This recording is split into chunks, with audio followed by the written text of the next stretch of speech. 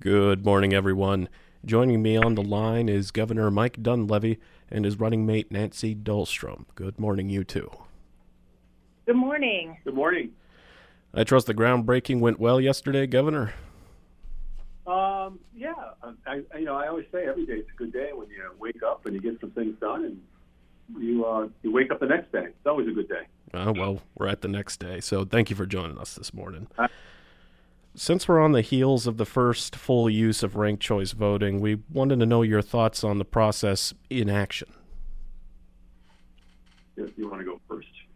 Well, I think we're going to just have to wait and see how some things shake out. It's the law right now, and we follow the law, and we'll just have to see how it shakes out. Yeah, we're still in the middle of it, guys. This has just started, and so I think we'll all be doing a post-mortem or post-game on how this thing went, what were the issues, what were the holes, et cetera. As we know, it was passed by the people of Alaska. I think it passed by 4,000 votes roughly. So it was somewhat a thin margin, but nonetheless, as Nancy said, it is the law. It's what we're operating under, and we'll see. We'll see how it works out. We'll see if there's any holes that needs to be discussed and dealt with. Tell us about the effort to educate voters about this system. Governor, I recall in an interview back in May you had with KTVF, you said your hope is that Alaskans understand how this system works. What's your progress on that regard? Well, again, the whole election concept lies underneath the lieutenant governor in the division of elections, and so it's really not something that I deal with because it's not under my purview; it's under his. But nonetheless, I've seen ads on YouTube. I've seen ads on the internet. I know that there's ads across the state. So I believe there's been an effort. Whether some folks will think that's enough, I don't know. That's going to be another issue that the administration will get feedback on. But I do know that there is a lot of advertising going on. Hopefully it is educating people, and hopefully it's making a difference. Very good. We wanted to know your reaction to Peltola being elected Congresswoman for Alaska. Well, she got the votes, and the system was followed. So, let's see what happens in November, too, if the results from that vote sway people one way or another. I want to add to the governor's comments about, educating Alaskans. I've been here for 40 years, and I've received more pieces of information from Division of Elections in the mail and seen more things online and on YouTube about the process and not only where people go to vote, because redistricting has changed a lot of those voter locations and boundaries, but how the ranked choice system worked. So I think that there's a lot of education going on, and hopefully people are reading and listening to the information that's there. Pretty much concur with that, but I would also say that on the special election results, Mary Peltola got the numbers under this election process, and so she is going to be serving out the term for Don Young. And there's another election to be had. Pretty much the same people will be running, and it'll be in a ranked choice system again. And we'll see what the outcome of that is. But again, this is a system that's brand new. The death of Don Young has, when I say complicated things, meaning very quickly there had to be a special election with a primary. Then in August there was the general for the special and a primary for the regular election. So it is a lot of election. It's a lot of change all at once. And again, we'll see how it goes, and I think we'll have a pretty good discussion here sometime in the spring. Now, on the race you both are in, you got the most votes in the gubernatorial primary recently. What does that signal to you? We have a lot of support. It signals that the people of Alaska approve of what we've been doing in the last 2 years. I think everything from managing the pandemic to putting billions of dollars into savings to trying to fix the ferry system by making sure there's an endowment system, changing the schedule on the ferry system so that folks can schedule better.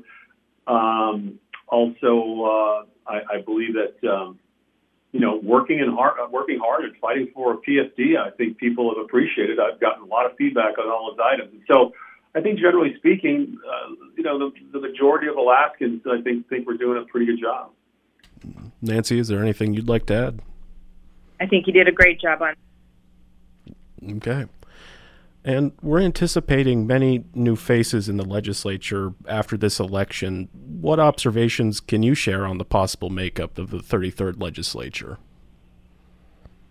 That story's yet to be written as to who goes down, because, again, we've got elections coming up, and it's difficult to say. The people of Alaska, we're a unique crew up here. I think we take our elections seriously, and we certainly take our voting seriously. So I don't know who's going to end up going down there. And regardless of who goes down there, we're going to do the best we can to work with everybody to move Alaska forward. So again, we don't know, and we may not know the day after the election. It may take some time to actually figure out who actually is going to be certified, what race is going to be certified, and who's going to go down to Juneau. So we just have to be prepared to work with anybody and everybody, which we always have. Also on the ballot put to voters will be the Constitutional Convention. Pro and anti groups have formed this year. What are you hearing from Alaskans in that regard? You hear two things. You hear one is it would be a big mistake to open up the Constitution. You never know what's going to happen. And then you hear the other side, which says, hey, look, this entire system, 246 years in this country, was set upon the foundation of a Constitution. And in Alaska, the framers of our Constitution allowed for a review every 10 years. A review could happen any time by the legislature as well. There are constitutional amendments that also could be passed by the legislature and sent to the people. So I think if you read our Constitution, the framers felt it was very important to have the people of Alaska periodically dipstick or check the Constitution to see if there was anything or any of the sections of the Constitution that they wish to change. And so that will be on the ballot in November. And if people decide that they want to vote yes on that, then a whole system will be set up to elect delegates to a constitutional convention, get the Constitutional Convention set up. But I would just say this, that the idea of scaring people into not looking at their Constitution or being afraid of each other, that the people of Alaska wouldn't be able to manage such an endeavor, I think is unfortunate. The country is run by the people, we the people. It's not run by an oligarchy or an aristocracy. And so I don't share this same fear that if there is an affirmative vote on the Constitution that all hell will break loose. I actually have a lot of faith in the people of Alaska, so we'll see what happens. And one of the pro groups had said that their driving force is putting the PFD into the Constitution. I had wanted to know what you thought. Well, obviously, certainly I think the PFD is a very important program for the state of Alaska. It's been around for decades. It impacts every Alaskan. That discussion will be an interesting discussion, to be perfectly honest with you. We'll see where that will go. You're going to, you got to remember that voting yes on a constitutional convention doesn't mean that automatically the PFD is in the Constitution. A whole system for a convention has to be set up that in some ways would mirror what the legislature does. If you imagine for a moment the legislature deals with statutes, the convention would deal with constitutional sections. So you would have delegates elected. A place would be set up for the delegates to meet. You would have committees and possibly subcommittees set up, just like they do in the legislature. So you would have a chair, let's say, of the finance committee. And in the finance committee, the concept of a PFD would come up. You might also have in a resource committee, the concept of a PFD come up because it's based upon the royalty payments and the investments thereof. So, and then once those committees decide if they want to hear something on the PFD, and let's say they do, and then let's say there's a robust discussion and then an affirmative vote to move a changed status of the PFD out of the committees, it then has to go to the floor. And then on the floor of the Constitutional Convention, it would be debated and then voted on. And then let's say there's a change that was passed by the convention delegates in mass in the General Assembly. Then any and all changes to the Constitution, any and all changes to these sections would then have to go to the people. So you can see there's a lot of checks and balances, a lot of work that would have to go into this. And so for those, once again, that think it's just if you vote yes, the world's going to end, it's really not the case. And it's unfortunate that fear is being instilled by some. Moving on, but staying on the PFD, that check is coming soon for Alaskans. What do you have to say about the $3,200 figure? It's closer to 33, but we're not going to quibble over that. Mm-hmm. I think, from what I've heard from the vast majority of Alaskans, is it couldn't come at a better time with inflation, with food prices, with all the supply chain issues. Family of five is you're looking at $16,000 to be able to take care of your fuel needs, repair a car, buy food. So, again, this is a result of foresight by legislators and governors a long time ago, and it's unique, I think, amongst all the states. And it's paying, no pun intended, it's paying dividends. And from what I hear, the people of Alaska are looking forward to it because they're going to put it to good use. Very good. Nancy, is there anything you'd like to add before we go to a break? Well, I'll just say I've heard the same thing from Alaskans. People are looking forward to being able to use it, whether it's for fuel or educational opportunities. I've heard about remodeling projects in homes and vehicles repaired, all kinds of things that people need, and they're excited for it to come.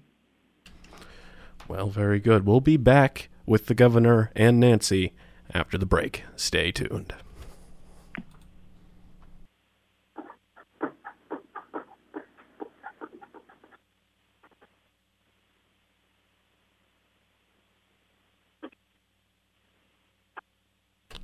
And we're back with Governor Mike Dunleavy and his running mate, Nancy Dahlstrom. Governor, would you say Alaskans are better off today than 4 years ago? Oh, without a doubt. Much better across the board. I don't know where to start, but I'll start. We just put a tremendous amount of money in savings. We've paid off our oil tax credits. We've reduced our debt. Our crime is down 30%. We've processed all the rape kits that were not being processed over the years. We now collect DNA with those that are arrested and detained by public safety. We've increased our police presence. We've increased our VPSOs. We've increased our prosecuting attorneys.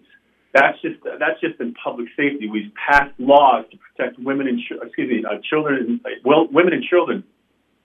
That's just public safety. The PFD is the highest in history. A constant fighting on behalf of the people of Alaska for that. The permanent fund gained billions of dollars under our tenure. Pension obligations have never been better under our administration. We passed the reading bill, even though some in the legislature didn't think we needed a reading bill, when in fact, if you look at our performance or statistics, we do. The list goes on and on and on. There was an announcement that billions of dollars will be invested in the slope in Pika. Willow, another oil play, is probably going to happen, which will put 200,000 plus barrels of oil in the pipeline. The research on heavy oil is going really well, and once they conclude that research, the chances of us getting billions of more barrels of oil in the pipeline is tremendous. We've never been closer to a gas pipeline. This gas pipeline project has all its federal permits. The one under Walker did not. This gas pipeline has $26.3 billion in loan guarantees from the federal government. The one under Walker did not.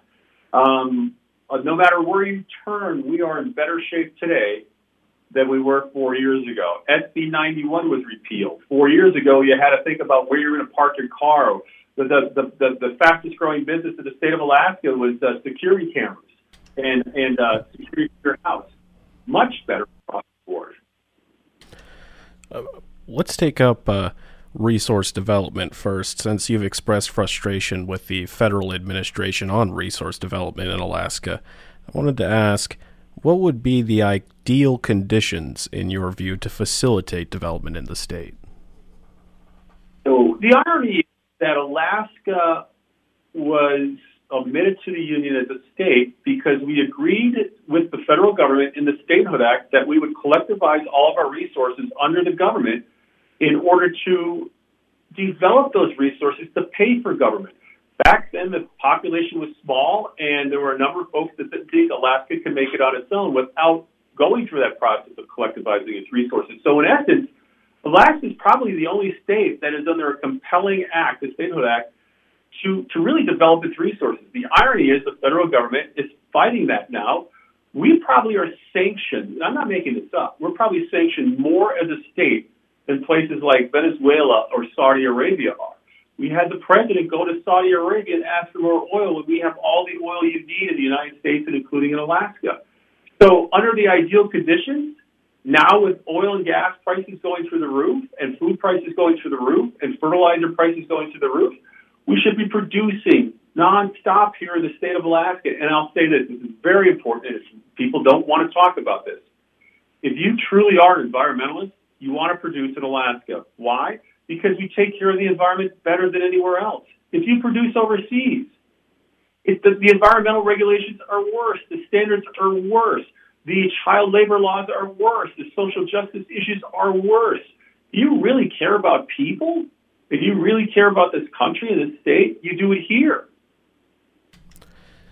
And on the same note, regarding mining, there's a lot of interest in EV vehicles, and we have opportunities in Southeast, and there's opportunities up north. What could be done in mining? Again, I think as you mentioned, I think the initiatives behind the new green economy, which, by the way, our view is we're an all-in state and an all-in administration, meaning we held in May the 1st, and it was actually an amazing sustainable energy conference in which we had speakers such as former Secretary of State Pompeo, John Bell Edwards, Governor of Louisiana, Tony Seba, who is a world-renowned futurist, and a whole host of folks in different disciplines on renewables, on nukes. And so Alaska is going to have to be key, a central point, a central figure in the whole transition because of our rare earths and critical minerals. We have the largest graphite find in the United States up north of Nome.